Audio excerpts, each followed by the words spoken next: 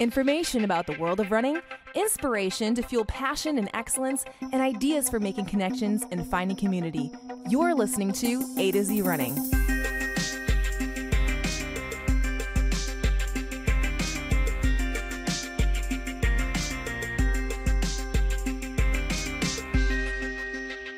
Hi, everyone. Welcome to the A to Z Running podcast, where we help runners thrive. I'm Andy. And I am Zach, and this week we discuss our favorite topic, running by effort. We break down why runners approach training in this way and how it looks in specific workout types and examples. Yes, with examples. Yeah. As a matter of fact, we explain every workout type. You Almost really every don't workout. want to miss it. Yeah. Stick around after that for the latest from the world of running, including a new half marathon record, fast running at Sound Running. And Track meet. It's called track meet. Right, Sound Running. But it sounded funnier when I said fast running at Sound Running. And some unfortunate news, by the way, from the Diamond League circuit. So plenty of that to come. But before you do anything else, make sure, if you haven't already, go to atozrunning.com and look for the word follow. Because then you get everything, just in case you might be missing something. We're going to refer to an article that we wrote that many of you probably don't know about because you weren't subscribed. A recently published article, recently in fact. published. Yeah, and speaking of followers, one of our longtime listeners and followers, Benjamin, tweeted a recommendation of our podcast. So thank you. That was on Twitter. Oh, excellent. And he wrote, "What all runners need to know about their pelvic floor is a fantastic resource for all levels of runners." Especially the pelvic floor levels. That is a level of your body. And we all have one. If you missed that episode, it's very enlightening for many because not a lot of us know a lot about the pelvic floor, and it's essential for core function. So go back, listen to that episode. It's a good one. And just in case you're curious whether we've talked about the topic of training by effort, which will be our main topic in a moment, the answer, of course, is yes. But the last time we did this at length was over 2 years ago, and many of you weren't listening at that time. As well, we've updated with some more thorough explanations of some things that, having worked with many runners in the last 2 years, we can certainly find better ways to explain things all the time. Absolutely. And even if you're a seasoned runner, we actually get lots and lots of questions on this topic. So you definitely want to stay tuned in. That is that, and this is this. We are ready to begin. Let's go.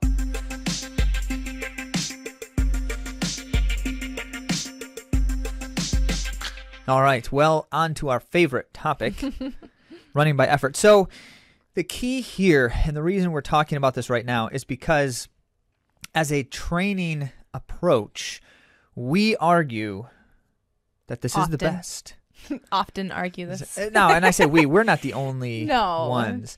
No, it's a wait, philosophy. do you mean that we argue with each other or we No. argue with other people? Not as much in recent days Well, as we both embrace this way of training. Recent But days. as we talk to a lot of athletes about training by effort, and the reason why it's so difficult is that you need to develop into an intuitive runner. And we want to help you do that. That's one of our goals at A to Z Running, because you're probably sick of me saying it. This is what really helps you thrive as a runner and helps you get the most out of your training. So that's why we wanted to uncover this topic a little bit more, because even for the seasoned runner, this is difficult for many of you to do. You really like measurements and running by paces and having it perfectly laid out for you. So what we're going to do is You're we're going to scaring help people away right guide now, you Andy. right now. We're going to help guide you right now on what efforts go in what places in your training. So if you just spent $1,000 on a new watch with all these cool bells and whistles, It's still fun to have that I'm about info to tell afterwards. you to throw it away. No. Okay. No, but every conversation about training has to begin the same way. And we do this every time we talk with any of our runners, and certainly anytime we do this on the show. But it begins by thinking about what is my goal? Why am I doing this thing? My purpose is probably a better word than goal, because it's broader, but both apply. And so the reason why we have to do this is because you can't ever approach training without a clear sense of what it means for me when I try to describe success in the experience. And we're going to argue that however you answer that question, we're going to give you the path to success right now.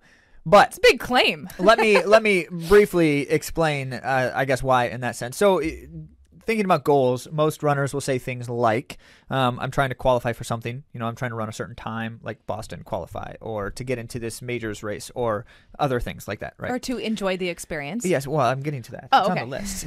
So that's one of, you're trying to run a kind of performance, right? That's a category, performance category. Or personal best, so I'm not trying to hit someone else's standard. I'm trying to beat my own. Still a performance goal. Okay, so how about just self-betterment in general? Like, I want to be fitter. I want to be healthy.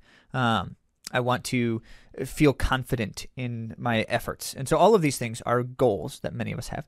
And then, of course, there's always I just like it, and I want to enjoy it. I want to be consistent at have it. Fun. Well, yeah, I just want to do it and have fun doing it. Okay, so those are the categories, right? The performance category, the pleasure category, and the lifestyle category, among other nuances.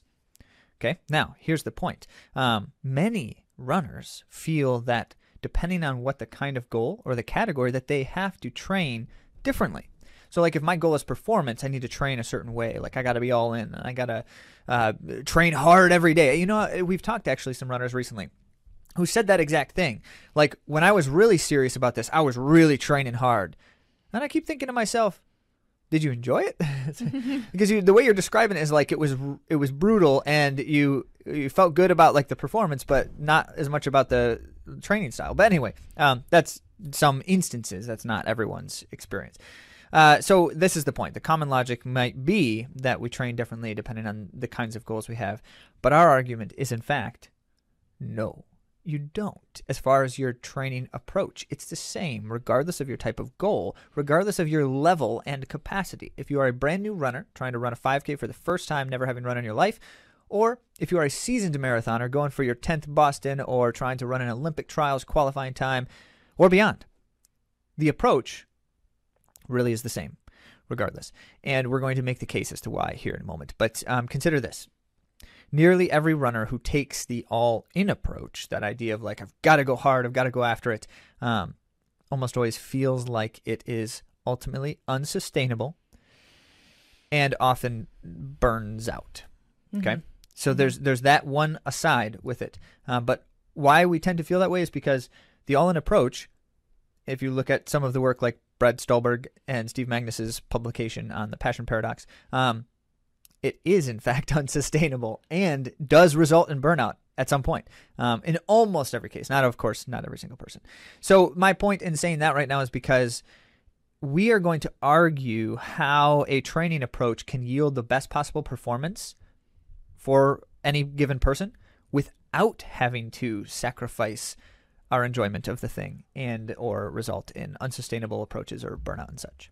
Okay. That doesn't mean that we recommend that people don't train very much. Not at all what we're trying to say. Right. But we're trying to say here's what we're trying to say. We want to know ourselves and our efforts thoroughly and accurately so that we can consistently give exactly the degree of effort we ought in every instance so as to achieve the best possible outcome. And guess what? It's going to be different depending on the variables in the day.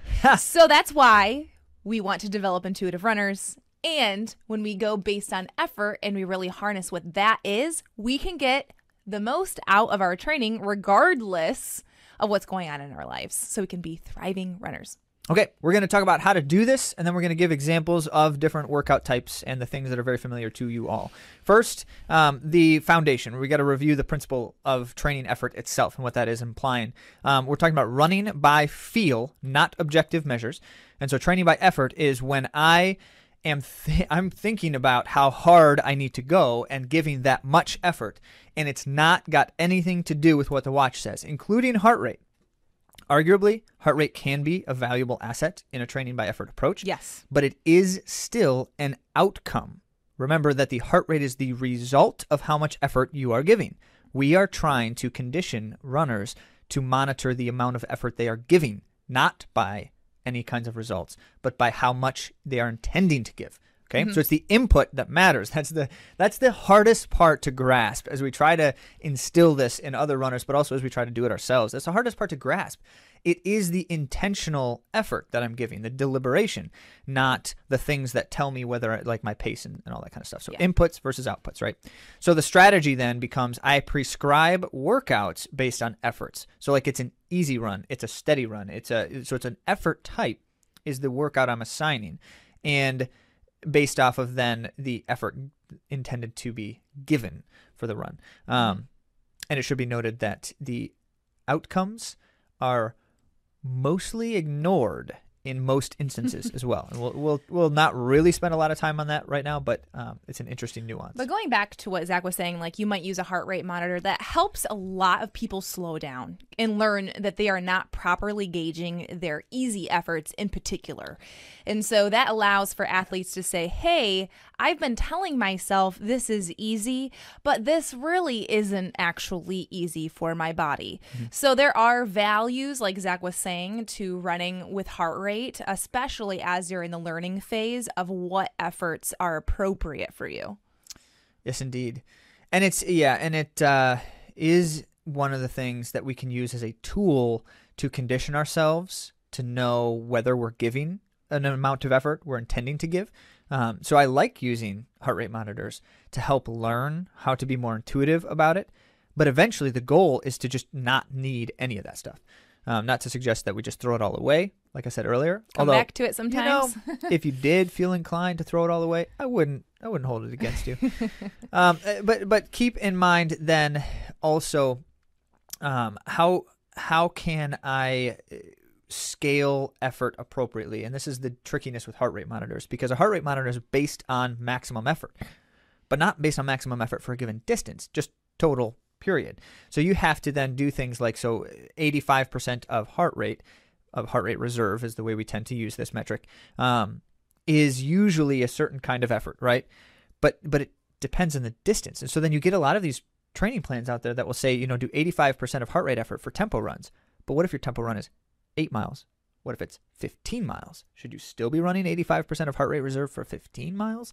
So there's some trickiness around training plans that use heart rate. And many of them, the ones that are really trying to get the precision, are going to adjust those things. They know to do so. And unless you're just buying a sheet of paper offline and it's telling you what to do in training, if someone is designing that, they're trying to form it to what you need. But that's one of those pitfalls to avoid. Okay, so also, Andy, you made a kind of comment about post run and how you can help yourself. Yes. So evaluating what was the effort that I gave, sometimes that can be tricky within a run, especially as you are learning and becoming an intuitive runner. So after you run, how do you feel? Like, you're going to probably know. Let's say you're vomiting at the end of an interval workout. Well, if your goal was to stay in threshold, then you did not give the proper effort because you went anaerobic. So I think it's good for runners to evaluate after a workout as well. And then also how you feel the next day. Okay, let's say that I had 90 minutes easy and the next day I don't feel good. Well, I probably didn't run easy enough for those 90 minutes. Yeah, and this is one of those things that we have to do constantly in order to understand external factors, contribution. So like, if I'm not getting good enough sleep for a few days in a row, that's going to have an impact on that. And so like suddenly I'm thinking, oh, man, I was not feeling well. But I look at the runs and like my paces were significantly slower than last week when I was running that same kind of effort.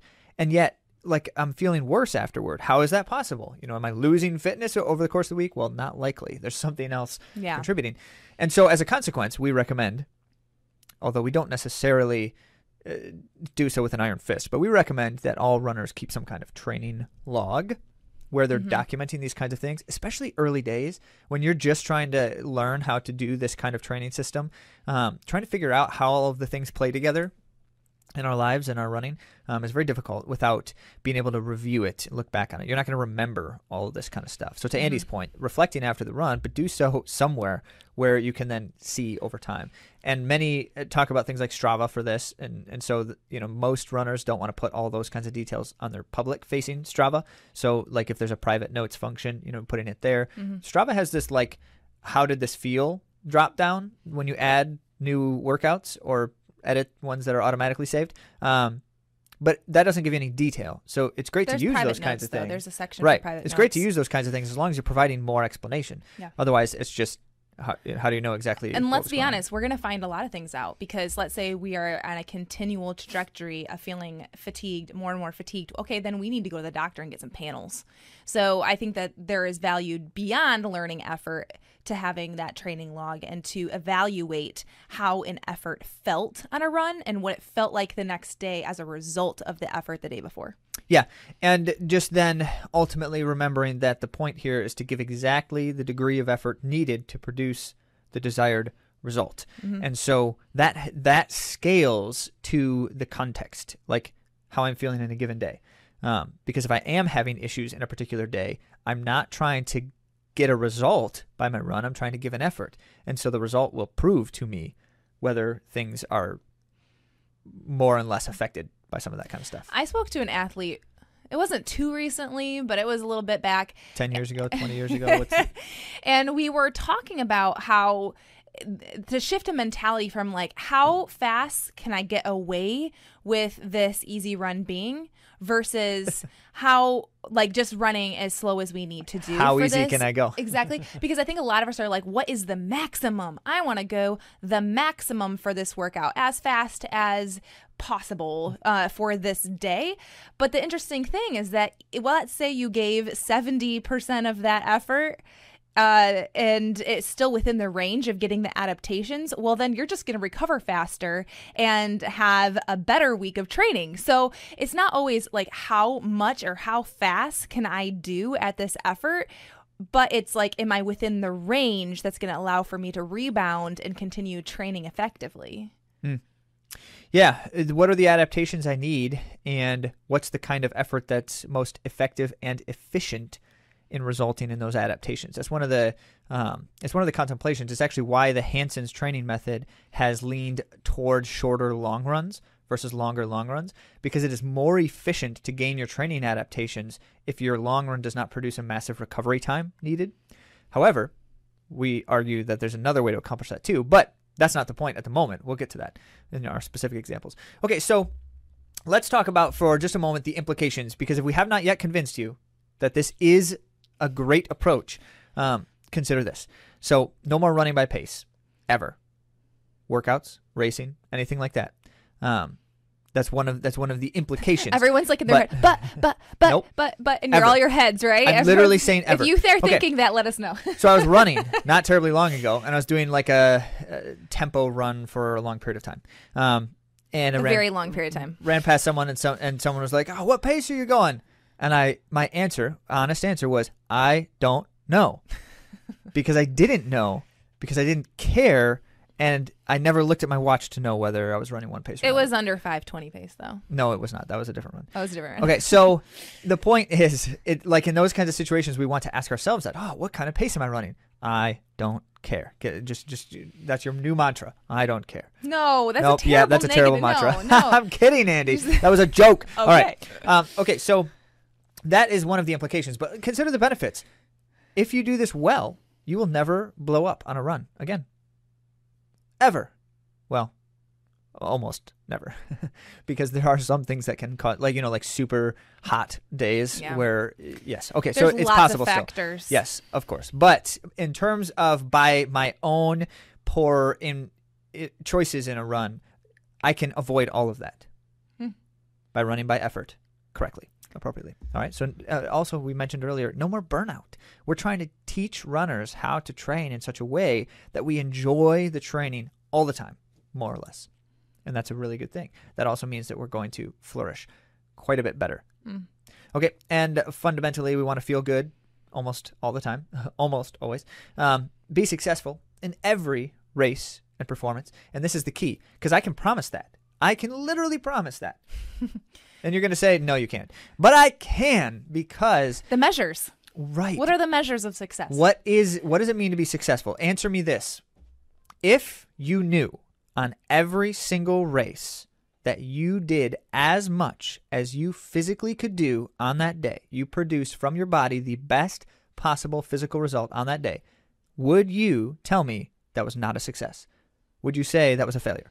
How could you say that's a failure if you knew you got everything out of your body you could get? So that's the answer to the question then on how I approach racing in such a way so as to get everything out of the body we can possibly get. And if we can do that consistently, which is very difficult, I certainly don't know anyone who does that every single time, but we can get there, or at least get closer to there.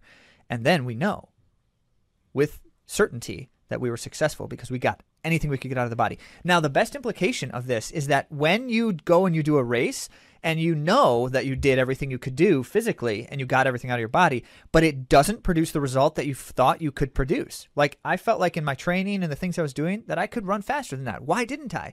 It opens up the door to this awesome inquiry about something went wrong somewhere, but I know it wasn't my racing decisions because I know I got out of my body what I could. So then we get to start to explore the other things that contribute and find and identify the sources. Mm-hmm. That's good. That's great. So now, what does this look like in specific workouts? You're all wondering, like, okay, Zach, this sounds nice, but what does this look like in my regular training programs? How about jogging, Andy? Jogging, what kind of effort is that? Jogging, I love jogging. I used to not, but now I do. Jogging is recovery. You want to feel better at the end than you did when you started. Mm-hmm. Mm-hmm. Yep, you do. And in essence, jogging serves only one of two purposes. Either it's recuperative, like you're trying to recover on the run from something else, or especially early stages in training, it's to build leg strength. Yeah. Like, you need to have strong musculoskeletal system to be able to handle training loads. And jogging is a great way to do that without risk, low risk. Low risk. Love it. Okay, by the numbers. And by the way, I'm going to do this. I haven't done this in the past. I'm actually going to give you percentages. Whoa. There's a reason for this, because for some reason, some of us have a hard time with the nuanced descriptions. Like, all of us have a hard time with the nuanced descriptions. I even sometimes have a hard time describing things within their nuance. And so it helps to at least put them on a scale, knowing that the scale is kind of just relative. It just floats out there and means very little ultimately, but it helps provide a kind of sense of differentiation. Okay. Mm-hmm. So jogging is at most 50% of your maximum effort for any given duration. Okay. Oh, and I should say all of these percentages are relative to the duration. That's one of our general considerations that I accidentally skipped over, Andy. So we need to remember that effort is based on the duration, not some like fixed maximum pace or something like that. That doesn't make any sense.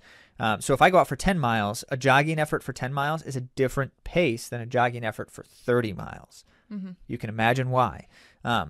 But the point is, jogging is anything under 50%. So there's also a massive range of effort that jogging can occupy, because I could be going literally at a dead shuffle and barely picking my feet up, call it a jog, or I can be going at a reasonable running cadence, but it's still very low effort. Okay. Now, bring it up the next notch to easy running, which we could call this like easy aerobic running, because we are in the aerobic zone at this point, where jogging isn't always. And as a consequence, easy aerobic running is like it's the baseline for all of our, like, what we would call normal mileage pace, right? And that don't have a normal mileage pace. I'm going to put that out there. Baseline. I'm just going to say, I'm going to put this out there, because I find a lot of people fall into the trap of, this is my easy pace. Therefore, I am not going to run slower than what this. A silly thing. So to if think. you think, like, if you're like, no, I won't run with this training group that's running, 15 seconds per mile slower than me. Did I say seconds? I said seconds, right? Something like that. It should be fine for you to do so. It's okay. Even though that's not your normal easy training pace, running 15 seconds per mile slower is fine. And don't hear any harshness or accusation in our words. Yeah, please don't. Or at least not in Andy's. I have plenty of harshness and accusation. But the point here is not that we're not trying to cast shade on the way anyone's doing I'm things. Sorry, yeah. Did I sound like that? No, you didn't. I do though, and so I'm hedging. But we are trying to clarify that there's so many common thoughts we have as runners about things that make no sense in terms of the thing we're trying to accomplish. And that's a good example of that. There is no such thing as my easy running pace. That is a silly concept. And if you do have one, that's fine. It's probably a range of a minute. What like it an should, entire yes, minute. right. And what it should be is easy. My easy running pace is what happens when I'm running easy today. Yeah. Today. Yeah, today. For that run. And it's going to fluctuate. And who knows what it's going to be, and who cares, as long as it's the right amount of effort. So how do we get the right amount of effort for easy running? Because we've described we've described very little about the actual effort. And so what it is you have to finish the run feeling like I could continue doing that for a long time, that I could go farther, I could go faster, all of those kinds of things. And you also need to consider with easy running, I'm in the aerobic zone, but I never feel like I'm pushing. I never feel like I'm pressing. Because when I'm doing that, that means that my system is starting to elevate, and we don't want to elevate it beyond just very comfortable aerobic running. Mm-hmm. So in terms of our percentage scale we mentioned earlier, easy running is the big window. It's like somewhere in 50 to 70%. So you have quite a bit of a range there. As a consequence, we also have to be thinking about the fact that sometimes our easy running needs to be on the lower end, and sometimes it can be on the higher end, depending on how we're feeling. So on a given day, if I've done substantial work in some capacity, like a harder workout the day before or something like that, it's better to stay on the lower end of the easy running. But in general, it's somewhere in that window. Mm-hmm. Okay, now let's move into the strong effort stuff. We could call these hard efforts. Before the specifics, a couple general considerations when we start running sustained strong efforts. We're not talking about intervals yet, but there's a lot of different stuff. Like we sometimes even use different words to describe the same thing. We also sometimes use the same words to describe different things. And this gets really confusing. So you'll hear people use things like tempo, steady, which are some of the ones we use. Threshold, we don't ever assign threshold workouts to anyone. For various reasons. But anyway, so a lot of people use that. But then there's actually like different kinds of threshold. There's like aerobic threshold, anaerobic threshold, lactate threshold, which some of those are the same. But the point is, it's confusing. So we need to know when we're looking at training terms what exactly the effort is we're intending to give, not just what the word relative to other things we've done. Okay, so that's good. We're talking about one of the more challenging types of runs in terms of effort, sustained strong efforts, because you always feel better in the beginning than the end. And as a consequence, it almost seems like it's a progressive effort, which almost all running is a kind of progressive effort. I had to convince Zach of this. Yeah. By the way. Well, yes. I'm like, if you're running the same yep. effort, you're going to gradually slow down during a long distance race. Not necessarily, but you want to be able to increase your effort in the late stages of a race. The point is not that you're changing effort. That's not the point. And this is why Andy and I argue about this all the time. Your effort doesn't change. How you feel as a result of the effort changes. Oh, I see. See, inputs and outputs. We got to get back to inputs and outputs. My effort does increase at late stages of the race. Well, in racing, that's a different thing because it should. Okay, yes. We'll get back to the subject we'll get back to at that. hand, which now, is steady efforts. Sustained, not yet steady, but any kind of sustained strong efforts. You will feel a progression in terms of I don't feel as good at the end as I did at the beginning at any given effort. But the point is we still need to understand that if I'm giving an effort right now, is this an effort I can feel comfortable doing throughout the entire time? Knowing that it will get harder, but it's still the same effort. Okay, so that's the key, and it's very, very challenging. Now, if you don't know, and this is the part where it's like you have to be super aware of the intuition has to be very high to do this well. Most runners will start too fast, some too slow, but very few of us truly have a balanced effort experience with these kinds of runs. So here's Lydiard's secret. This is his great idea. That is, in truth, a great idea. He would have his runners, and he would do this early stages in their training, and then he would do it once or twice throughout as a kind of checkpoint. He would have them do a 1 hour steady run where they would do an out and back on a course, and it's not a distance out and back, it's a time out and back. 30 minutes out, and then you come back, and the goal is you need to come back in as close to exactly 30 minutes as you can so that you're running exactly the same pace out as you did back. And then what you learn from that is you now know how you felt over the course of that 1 hour in the beginning versus the end stages. And you do that a few times throughout training so that you ingrain in yourself the intuition of, if I'm giving this much effort now, I know how it's going to feel later on when I'm giving that much effort. Okay, cool, right? Yeah, That's cool. practical. All right, steady efforts. So what percentage, Zach? Steady effort is the first step in strong effort running, and it is 75%-ish Okay. of your maximum for a given duration. Remember, it's always relative to duration. So if I'm running 10 miles, steady effort is 75% of my maximum effort for 10-mile race or something. Now, in concept, steady effort is just basically anything just beyond easy efforts. So now I feel like I'm working, but I'm very comfortable still. I am by no means overexerting myself at any moment in time, even by the end of the run. So if someone were to tell you to go out and run 20 miles steady, you still need to finish those 20 miles feeling like, that was pretty good. Like I could keep going. I could go faster, all that kind of stuff. Steady effort is never straining by any means. Well, really, none of these are efforts. So if we're going to talk about like breathing, conversational, whatever, you would be able to get out a few sentences here and there, but you probably wouldn't be like super chatty. Yeah, remember, this is fully aerobic. You have to be able to breathe comfortably the entire time because it's fully aerobic. But you're working hard. Yeah. Yeah. Hardish. We'll go with hardish. So you're going to be able to talk, but you're probably not going to want to be like long-winded about everything. Yeah. So steady efforts, you are comfortable. You're running strong. You're applying pressure now. You're pushing a bit, but you are comfortable. Then we get to the next step, and that is tempo effort.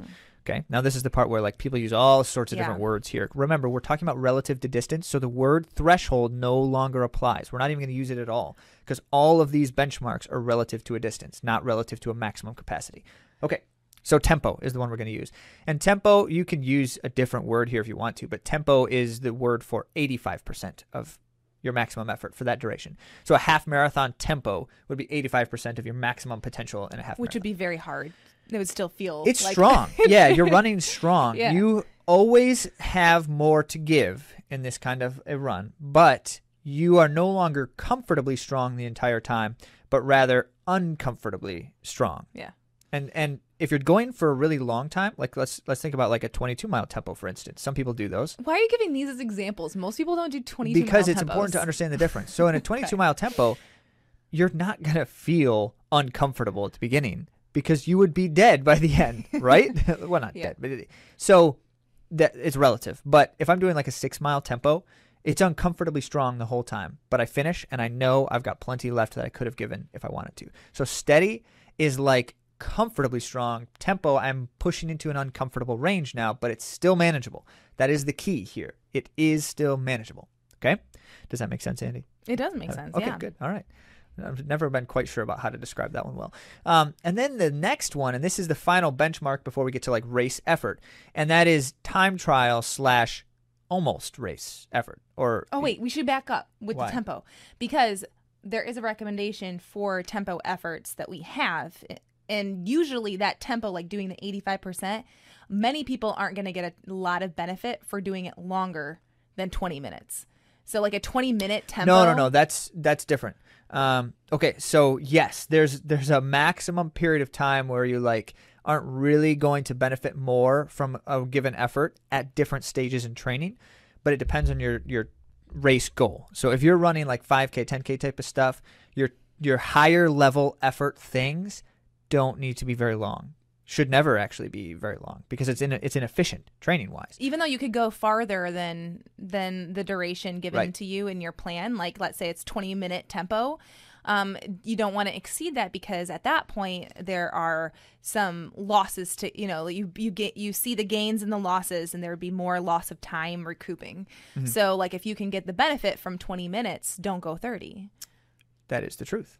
Of the tempo. That is the truth. Usually anything, your run will be longer than that, yes. but for the portion that's hard. Yeah, and that's probably more. We should have another conversation at another time. We've certainly talked about in other instances of how to be effective and efficient in training, like both of them. So you maximize the workout with being able to recover fast enough to get more quality stuff. That's not exactly what we're trying to cover here, as much as a broad principle, training by effort does accomplish that goal. Yeah. Okay. But yes. So in terms of then the next tier, time trial / near race effort, or we could call it race effort, but I'm just not going 100%. This is the 90 to 95% effort range. So I'm approaching full effort for a given distance, but I'm holding something back still. And we'll use this kind of stuff. Any athlete will use this kind of stuff in training when I'm really trying to hone the edges.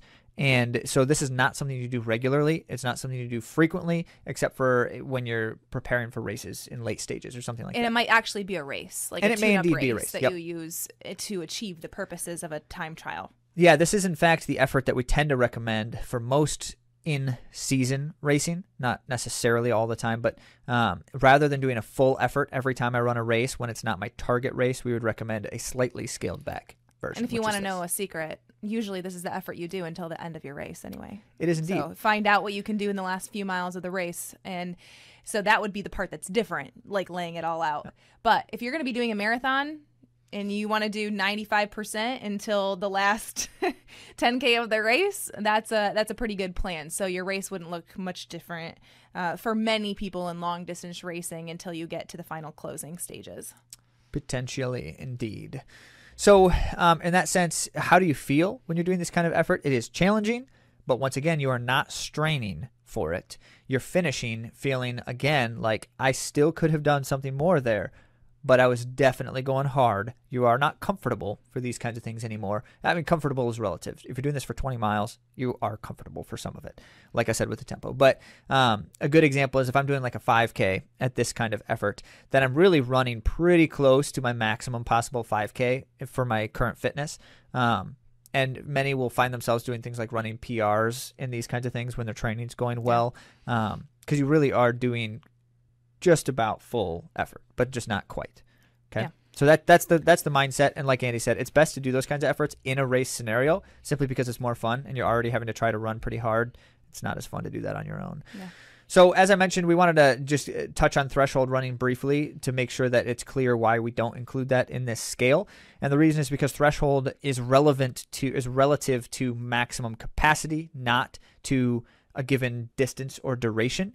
And so as a result, threshold running is always the same effort. Regardless of how far you do it, it's the same effort. It's relative to your either lactate maximum capacity, heart rate maximum capacity. It just kind of depends on which type you're doing. But the point being, it has a different barometer. And so you can do threshold training in a sense, but you apply it in a different mindset. You don't apply it with the same scale that we're using here. That's when we talk about doing intervals where you are done once your legs feel heavy, because you do the same effort, but you actually might do less depending on how quickly your legs get heavy. Yeah, well, that's a good bridge in the gap to the second aspect of training workouts, strong running, which is interval types of strong running. And for interval kinds of running, you really don't have that much variety here. You have a couple of different types, and then you just have lots of creativity in terms of how people structure them and what kinds of distances they use and what other things they put in with them.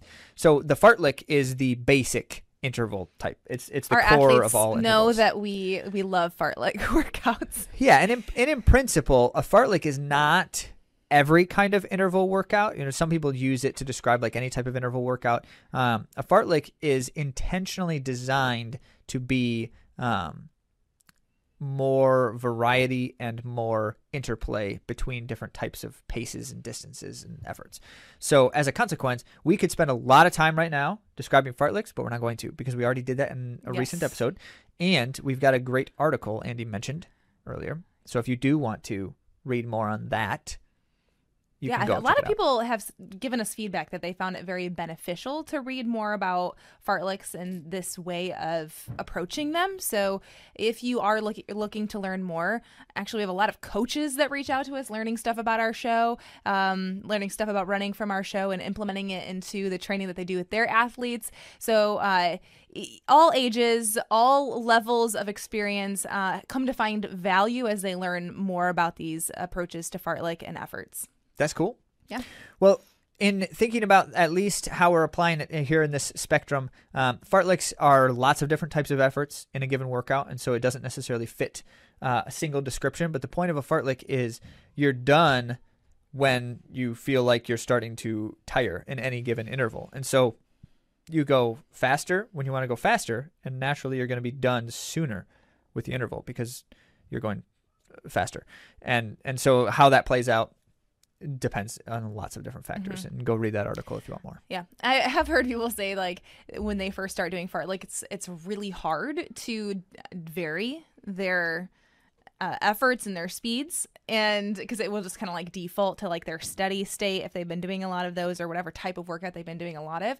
Well, that's the point. The point is to stretch you and grow you. So if you have done a fartlek before and you're like, I didn't like that, try it again. Indeed. And again and again. That is true. So thinking then about other types of intervals, more classic interval structures where you're doing like the same kind of thing on repeat or something of that nature, then the spirit of the workout is a little different than the fartlek. If that's intended to be geared toward variety, interval workouts are usually used to specifically tax a certain system heavily and achieve adaptations consequently. So most of the time it's anaerobic. It's not always. You can do intervals that are like aerobic intervals and such. They're not very efficient for the main goal. So we wouldn't ever recommend aerobic intervals unless for some reason you need to as an adaptation, which we're not going to get into that right now, but there's lots of different reasons we might say it's better to do an interval structure for an aerobic run for now. Think about like the walk jog concept. Yeah. That's an aerobic interval, right? So there are reasons why you do those kinds of things in other capacities. But in terms of like the classic interval workout, it's usually used to train your anaerobic system, your glycolytic system, so that you can teach your body how to deal with things like lactic fatigue as it starts to set in. Muscle recruitment factors are a piece of the puzzle. And then there's a number of other things. Sometimes it's just neuromuscular. A lot of marathon programs include some intervals in there. If you're doing a marathon and you're running interval workouts, do not do anaerobic intervals. That's crazy. You have no need for your anaerobic system. Well, not no need, but virtually no need for your anaerobic system. And it's super inefficient. If you are truly running anaerobically, which, by the way, most runners don't actually run anaerobically in interval workouts when they think they are, because you have to like seriously push pretty hard to do so. But either way, don't do it if you're training for a marathon. Anyway, that's all we need to say about that. Because we want to talk about long runs. Yeah. And for the sake of time, make sure we can spend at least a few minutes on this because this is one of the ones that people do the most.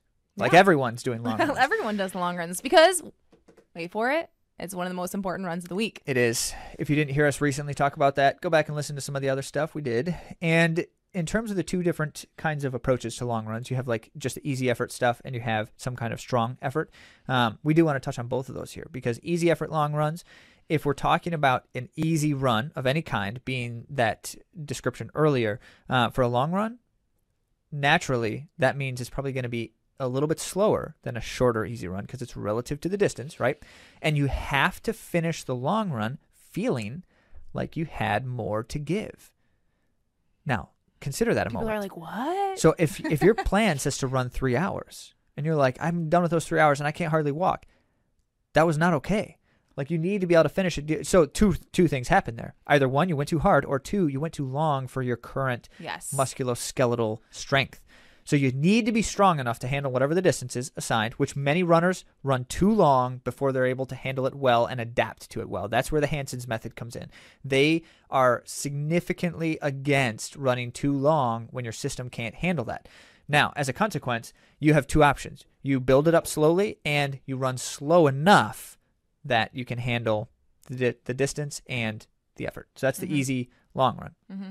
So you got to be able to do more when you're finished. Mm-hmm. Now, the strong effort long run warning way overused in training. It can be used But think about it. We don't want to grow our duration and our intensity at the same time. Definitely not that. means trouble most of the time because that's when people are getting injured. Can you tell we're passionate about this? Yeah. So in the past, we've been known to say things like you should just not do it. Don't do strong effort long runs. But then some people caught us in our lie because we It's actually not a lie. we actually have our runners do them sometimes. Yes, because we So- say in general, when people are growing, when they're growing for the first time, let's say that that's the first time that they've ever done an 18-mile run, we will never recommend that they do a fast finish. Yeah. And I was also kind of joking when I said never, because we don't ever say never do strong long runs. But when you do and what it looks like is a really important consideration, because the first thing is, once again, it has to be relative to the distance. So if I'm running, for instance, steady or tempo effort for 20 miles, that is not as fast as a steady or tempo effort for 10 miles by the very nature of the thing that is relative to the distance. Okay. So a strong effort long run, whatever kind of strong effort, yes, you could even do a time trial long run. So I want to run time trial 22-mile run. With some of our That athletes. means it's near maximum effort. That makes sense. Now, for this instance, what we're describing here is a strong effort needs to then fall in only certain periods of time in training, because you should never do this unless your aerobic system is very well conditioned. You've already conditioned it highly, because otherwise it's very inefficient. It's not good aerobic training to do strong effort long runs. It is helpful, but it's inefficient because you can accomplish that better in other ways. So what it is then is it's a really important element. If your system can handle it, your musculoskeletal strength is high, your aerobic system is well developed, then it's good prep for long races. If you're going to be doing hard effort for the long race, it is valuable then to do strong effort long runs if you're ready to handle them. Your body can actually absorb the training. At this point, you've probably already done a conditioning phase of training. At this point, what do you mean? Like if you Like go, everyone's in the same phase right now? no. What I'm saying is, like, if you're going to be doing a Yes. hard Oh, effort thank you. long Yes. run, you have already done a sufficient amount of conditioning. Yes, that is true. Yeah. Now then, thinking about, so by the way, when you finish something like one of these efforts, it has to apply in the same way that it does regardless of the distance. So like a steady effort, I have to finish a steady long run still feeling like, comfortably strong. I get done with that run and it's like, I got plenty more I could do. So if you can't do that, if you can't run steady for 20 miles and finish feeling pretty good about it, you clearly shouldn't be running steady for a long run. And a lot of your guys are going to be thinking, oh, well, I guess some of my long runs I thought were supposed to be easy long runs. We're actually steady long runs. That's exactly it. Because when I get done, I feel good, but I don't feel like I could go a long time after this. One of the things that happens as you gain fitness, most runners do this by accident, myself included, almost every season. So what happens is we start to run our long runs and think, I'm feeling really good. And like the pace is starting to pick up and I'm getting into a nice groove and a rhythm. But then we get done with the run and it's like, I'm pretty tired. Like I definitely, I just realized I pushed a little bit there. That was too hard. Yeah. That was not an easy run anymore. Now, it's not too hard if you're supposed to do a run of that kind. But yes. Okay. Have we belabored the point? Yes, we have. Now let's talk about races. Yeah. This is our final piece here in the puzzle, and this is the one, if I can say it, is the hardest point on which to convince you. This is the one that most will say, I'm not doing that. Can I give some evidence for convincing? Maybe. I have run my fastest marathon without a watch. You also may have made some potentially risky choices in that race, and it paid out somehow. Run my fastest 5K without a watch. I have run my fastest mile on a track without a watch. Well, arguably, mile on a track doesn't need a watch anyway because you're just at a dead sprint the whole time. I'm just saying. So, Those yes, are all this is different true. distances in which I did not look at a watch. So you are the example that we should all follow. I'm just saying that it is possible to still run your fastest times and perform the way you would like to without using the feedback of a watch and just using the feedback of your body. Yes, allow me to say it in this way because Andy wouldn't. But the fastest marathon she's describing was one of those instances we mentioned earlier where she was trying to qualify for the Olympic trials specifically. And so her goal was to run a time. Now, answer me this. If her goal was to run a time, why didn't she run with a watch? Because there was a better way to accomplish that goal than try to look at a watch on splits. The work had already been done. So it's not like I'm going to chase this pace and drive myself into the ground to go get it. It's like I did all this training and now it's time to see what the effort produces. Like how fit am I? Because that's the goal of a race, is just to see how fast we can run on that day, what our fitness will yield. And regardless of whether I'm looking at my watch or not, I'm going to try to find whatever that is. So I did run faster than the pace for the time, which was a humongous PR. It was over 10-minute PR for me, but I wasn't looking at the watch to do that. I was regarding my efforts during the race. Yeah. So now, what do you do then? Okay, so we do, in fact, recommend running every race by effort alone. There is no reason to have a watch or use a watch. People are I know, are like this is very rare, guys. We understand that most people do use a watch when they're racing, but we're just giving you another way of doing it that we have found great success, and we're going to tell you why. So, okay, remember the goal. Let's go back to that for a moment. You want to perform well, right? You want to accomplish something. You want to feel good. You want to have fun. Some of those kinds of things, right? All of those are better accomplished without the watch, including the performance goal. To our previous point, because if you knew you got everything out of your body that you could get out of your body, then it does not matter what the time says, because you couldn't have run any faster. Okay? So that's the first key takeaway here. If we can get there, which we can, we are insisting it's possible. Okay, so for those trying to get the most out of our bodies, then here's the thoughts. So we the watch is always going to be lying to us. That's the one thing we always say about the watch. It's always lying to you. Yep. Because it's never telling you the full truth of all the things that contribute to how you're feeling and what you're doing. It's only telling you the result of your effort in that given moment, which there's no way to know that that's in fact what it should be. So you say, I want to run 8-minute pace for this marathon. And so in the beginning, when I'm running 8-minute pace, it's like, oh, perfect. I'm doing exactly what I should be. But what if you're running too hard for those 8 minutes? What if you're running too easy? Yeah. And you should, in fact, be capable of much more, but now you've limited yourself because of that watch. Yeah. So both of those are possible. Yeah. So let's think about this. Anytime you look at your watch, what is the feedback telling you? Because that's what you're looking for. You're looking for feedback, right? If you look down and it's too fast, you think, oh man, I got to slow down, which is usually kind of a negative thought.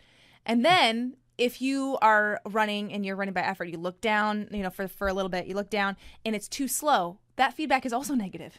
Mm-hmm. So in both instances, or if you're looking down and you're right on the money, I guess sometimes that can make people feel confident. But what I'm saying is that there's a lot of the time that the feedback that you're going to get from your watch is not going to be helpful. Also, GPS. I'm going to put that out there too, because I have heard so many athletes say, I couldn't get GPS at Chicago Marathon. It was super wonky and it messed up my race. Well, GPS is wonky in a lot of major cities. I travel for my work, and when I use GPS down in the cities, it's terrible. So if you go to a major city and you're dependent on your watch and pacing, and that's what makes you feel comfortable, it's possible that will betray you in some of these big races that are in cities. So just putting that out there too. Don't believe your lying watch that's the rule. Oh. Okay, now consider then as well, what if I'm just trying to like have a good time and I want to enjoy it? A lot of times runners will say things like this to us. Well, I don't want to like just go out and really push hard in this marathon. I just want to have a good time with it. So I'm going to run like a minute per mile slower than the last marathon I did. Like that. What a silly thing to do. Well, if you just want to have a good time, why does the number matter at all now? What a strange thought. Now, I don't, like when one of our athletes says something like that, I don't say, you're silly, don't do that. But what we do talk about is if I know how to give the right kind of effort, then I can give it in any capacity. So I can say, I want this to be a comfortable run today. I know how hard to run for it to be comfortable. If I want to say, I want to perform as well as I can. So you get the point. That's the end result that is possible. And that is, in fact, the best possible way to accomplish all of the goals. If it's a performance thing, if it's I'm just doing it for fun, if it's I want to enjoy it and feel good and be strong, all these kinds of things. Mm-hmm. All of them. Now, one final note, unintended benefits.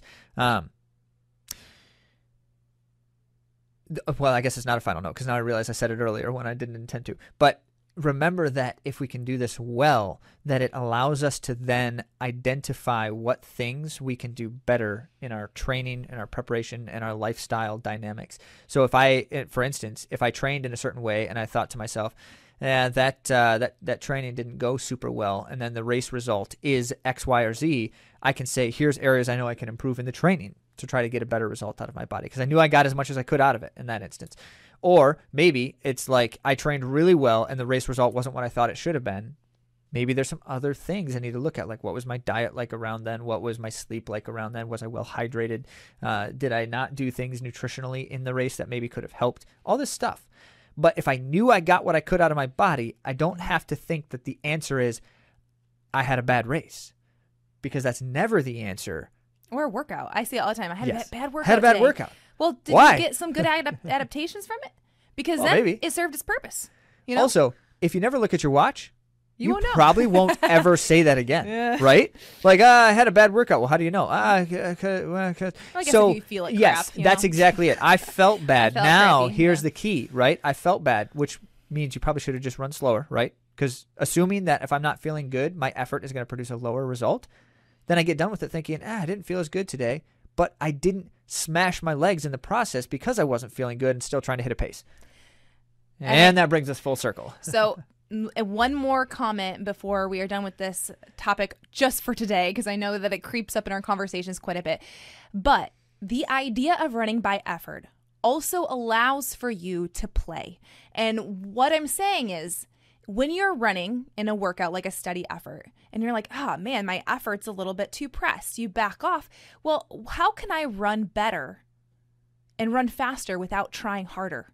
Because we've it's about got effort. content on that another time, Andy. We do. But what I'm saying is this. When you're running, if the goal is to run as effortlessly as you can, and I guess it's sometimes you don't want to be effortless. Sometimes you want to actually give substantial. But if I'm able to think about how can I accomplish this goal without pressing and chasing and striving and just, giving my full self, going all in when it's not the appropriate time. Instead, I'm thinking, how can I run better?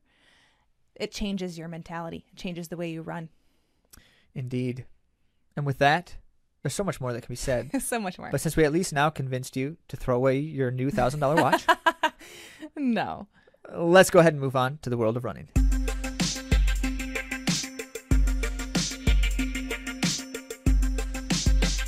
This week in the world of running, we have a U.S. championship on the road, the U.S. Half Marathon Road Championship. And we're going to start it off with some big news, which is a new American half marathon record on the women's side with Emily Sisson running a time of 1:07:11. Very fast. Very fast. And it was a fairly new record by Sarah Hall this year in Houston, who joined her husband on that half marathon record board. But again, it's just such a fast day and age of women's running. Emily Sisson chopped off a few seconds off of that, running the 1:07:11. And of course, she won the race. And, which we should mention, it's not easy to run a record on a day like that. Yeah, it was this windy. isn't a race where she's like in this group Right. for the whole time and everyone's running super fast. Matter of fact, most people had a hard time running fast. Exactly. So the runner-up finisher, the silver place medalist, was Andrea Pomeranski, and she's from Michigan. We got to see her at the Lake Michigan Credit Union Bridge Run. She won the 10-mile there. And then Allie Kiefer, who's been on the show fairly recently, she claimed third, which is her first podium at a U.S. championship, in a time of 1:13:16. So it was a pretty great race, although Emily Sisson had to do her racing on her own. So there's like three ladies behind her who are racing and getting the advantage of having some competition. But Emily Sisson had to hang out there in the front alone. I mean, like 6 minutes. Like she Yeah. had to really just drive from Yep. inside. She did not have any help. Right. And that is hard to do. It is very hard to do. Yep. I did want to give a shout out to one of our previous podcast guests, also who was on a show in sixth place, Joanna Stevens. Yeah. So she's a Nice job, personal Joanna. friend of mine as well. So top 10 finish at a U.S. championship is excellent. Is that as opposed to an impersonal friend? I guess. On the men's side, On the men's it was side. victory by Leonard Career. No surprise. He wins races like this from time to time. But once again, in a tight finish. Yeah. Are we a as- broken record with that? I feel like every men's race, U.S. championship that we talk about, it's a close finish. Well, there's reason for that, and it's largely because, as many have described, on the men's side of American distance running currently, there really is no like someone or someone's who are like unbeatable, well beyond others. Yeah. There simply are not people who are that much further beyond, which is cool. When Because there's competition. when the top tier are all racing together. Yeah. Certainly, depending on the mix of people you get in a race, it could be more or less. But as it is, this is a common sighting currently in U.S. men's distance racing. So a 102.35 win for Leonard Career, which is not a crazy fast time. You would definitely see faster times on a tactical. faster day. So, Yeah. you could certainly wonder about that. Right. Because Emily Sisson probably is going for she was going clearly for was. the American record, so that's why she went out so hard. Yeah. Whereas these men were being tactical, I'm sure, because of the wind, were trying to bundle up as much, not bundle, but huddle up. There we go. As much as they could, trading off the lead and whatnot. Now, in second place was Futsum Zinalasi in a time of 1:02.36. So he was only 1 second. That's why it's so great. 1 second behind. Tight finishes. Yep. Love it. Yep. We had Jacob Thompson in third, who has been chasing Futsum apparently since he was 15 years old. That's what he wrote on his Instagram. So he's continuing to chase him at the moment, I guess, yeah. which is kind of a fun story. Right. We always like to hear the stories. Mm-hmm. Next on the docket is the sound running track meet. Mm-hmm. Always good for some fast performances. Yeah, which I do want to give a little bit of an idea of how this comes about, because they aren't paying appearance fees for these runners to come. So Jakob Ingebrigtsen came to the sound running. Sure they didn't pay Well, him? they didn't pay Jakob Ingebrigtsen because there was a whole article about this. Ah. So apparently Ingebrigtsen's agent knows the race director because he also used to work at Brooks in some capacity. Anyway, so there's Cool. connections here. But he's like, hey, Jakob is going to be in the U.S. and wants to run a fast 5K. And then he ends up doing sound running. Anyway, but the reason for this is because of the timing of this event. It's really good for some of these longer distance races, as people want to get something coming off of a very a really good indoor season like Jakob Well, they need Ingebrigtsen qualifying times Right. for the track season, and qualifying's happened. good time to happen. That's a great transition. Yep. So Jakob Ingebrigtsen made his rare appearance in the U.S. the Sound Running 5K, and he had to actually work to win, which is incredible. Does that surprise you? Yeah, he won in 13:02. He won by only a second over Mohammed of Germany, who ran 13:03. Okay, that's tight. Yep. And good. third was OAC's Olympian Joe Clucker. He's a U.S. Olympian in a time of Yeah, 13:04. And the event PR? was sponsored by On Running, by the way. Was that a PR? It's a PR for Joe him. Klecker, Yep, nicely Joe Klecker done. runs a PR. So Oliver Hoare, who was his teammate, rabbited the field, and the field was shooting for 13:10, under 13:10. Well, so got they that. absolutely did that. Yeah, crazy. So the top eight all ran under the world standard time, and a few of those familiar names to us: Nico Young and Connor Mance. The youngster, Yep. Nico Young. Well Mance done. actually only snuck in by 0.25 seconds. Okay, so well, you got it. He got it. So Yep. eight runners ran the world standard time. And that world standard time is 13:13.5 Mm-hmm. this year. So the 8 seems to be the magic number, because on the women's side, that was the same amount of women who clocked their world standard times, the standard for the women's 15:10.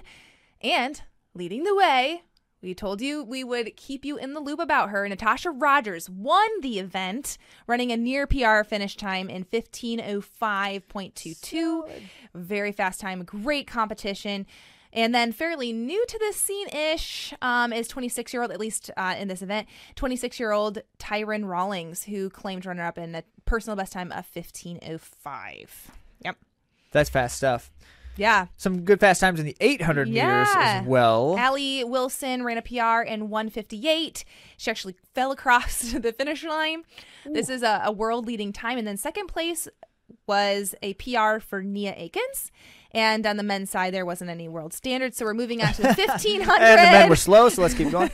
No, they weren't. Women's 1500. It just is. These are really aggressive standards. So there was three women who claimed the world standard. Excellent. Gabriella Dupuis Stafford. She won in a time of 4:03 of Canada. Little note about her for those of you who follow her running career, which you should, because she has some really fast. phenomenal records. She even has North American record in the 3,000 meter in the indoor track that she did this past winter. She left Bowerman Track Club, but she's still sponsored by Nike. Sinclair Johnson was really close to Dupuis Stafford, just on her heels in 4:03.33, so 0.13 seconds. And then Katie Snowden in 4:03. 9. Okay, well. yeah, wow. Yep. So 3 All of them within a second. All right, and the slow men in the 1500 again. We'll skip No, they're them. not slow, Oh, sorry. Zach. There's no world times. I thought that So your comment right here says the men were slow. Oh, no, that's does this one. not. All right, in the 10,000 meters. Yes. So 3 women claimed the world standard time in the 10,000, and then rising star Wayne Colati. We talk about her. I mean, she's quite not a really bit. rising. She's just a She star. is a star. She is a star, but she's so, she's young to me. She seems young. Because she just graduated college last year. She ran 31:11.11, and Sharon Lokidi, she ran 31:14, and this is 4th place in a new PB. She ran 4th place in a new PB at the New York Half. I put that as a little side note, so you can see that she's like getting faster in every distance, which is really exciting. We like to see that, like someone in a variety of distances getting faster and faster. And then Rose Davies ran 31:18. It's just it's so fast. How often do you see? Well, we didn't used to, but we do now. People are just running so fast. It's awesome. Mm-hmm. Okay, and the last event of the night, the men's 10,000 meter, actually has something worth talking about. Taking the cake for the world qualifiers. Good. Okay, so 10 men in the field under the world standard of 28:20, which, you know, when you get the right mix of people in there, you can see a race like this. It's not too surprising that this happens from time to time, especially at Sound Running. So we got Zuhair Talib. Oh, this is just so exciting to talk about. I know, because I have been following him for quite a while, and he actually follows us on Instagram as well, so we've gotten a chance to go back and forth a little bit. But I loved his reflections because it kind of gives you an idea that these are real people too, even though they're running superhuman times. He said, honestly, 10,000 meters can get tough when you're not feeling good. At around 3K into the race, I felt my legs tighten up as my body ceased to respond. At around 7K, I almost dropped out. I had to verbally tell myself to keep going because the race became so difficult. I wonder if anyone caught that on a mic. That would be really cool. There are many reasons that this could have happened. As a full-time college student, I've had to work nonstop this past week preparing for my finals, exams, and projects. This impacted my recovery time and therefore how I felt during the race. I also had expectations about the pace and the way the race would go. And even though I still came out with a win, there's a lot to learn from this experience. And there's a lot that I will adjust for my upcoming race on May 28 at the Pre-Classic 5000. Until then, it's back to training and just taking it one day at a time. That's great. I love it. Yeah, and Zuhair Talbi runs for an NAIA school, which is like the small school division in college athletics. It's one of those other things that's always really interesting to us because he's at the Olympics too. You don't see usually, almost never, you see athletes of this caliber in that collegiate division, which is kind of it's kind cool. of fun. Yeah, he runs from Morocco, I believe, right? Yes, he's Moroccan. So I won't list all the amazing performances because there were 10 of them, but I do want to highlight Zach Panning of Michigan. He runs with the Brooks team out there, and previous podcast guest Sam Chalenga was 4th. Okay. So he ran a really solid time in the 10,000 times. Yes. All right, and finally on our list, number 3 is some unfortunate news, which is that there are some Diamond League meets. Diamond League, remember, is the track circuit where all the pros compete over the course of the summer. Well, actually, it's like now it's half the year. It's not just summer anymore. Well, okay, summer in the United States. Which for the Australian. Okay, so there are 2 meets that are usually held in China. Well, one of them's new. One of them is new. It hasn't actually happened yet. Yes. Because it was canceled last year, too. It was canceled last year, too. Thank you. I was like, this wasn't the first year they were going to hold it, though. No. Yes. So canceled. Naturally, China's COVID scenario is zero policy. COVID crazy. Yeah. And so they are not really doing anything. And that makes sense. But at the same time, it's a bummer for the athletes because there are lots of monies available to them in these meets. And it's like the only way for track runners to make substantial income in terms of racing. And so they're looking for opportunities to like have substitute events and such as well. So there is a substitute event in Poland happening on August 6th in place of one of these events. Okay.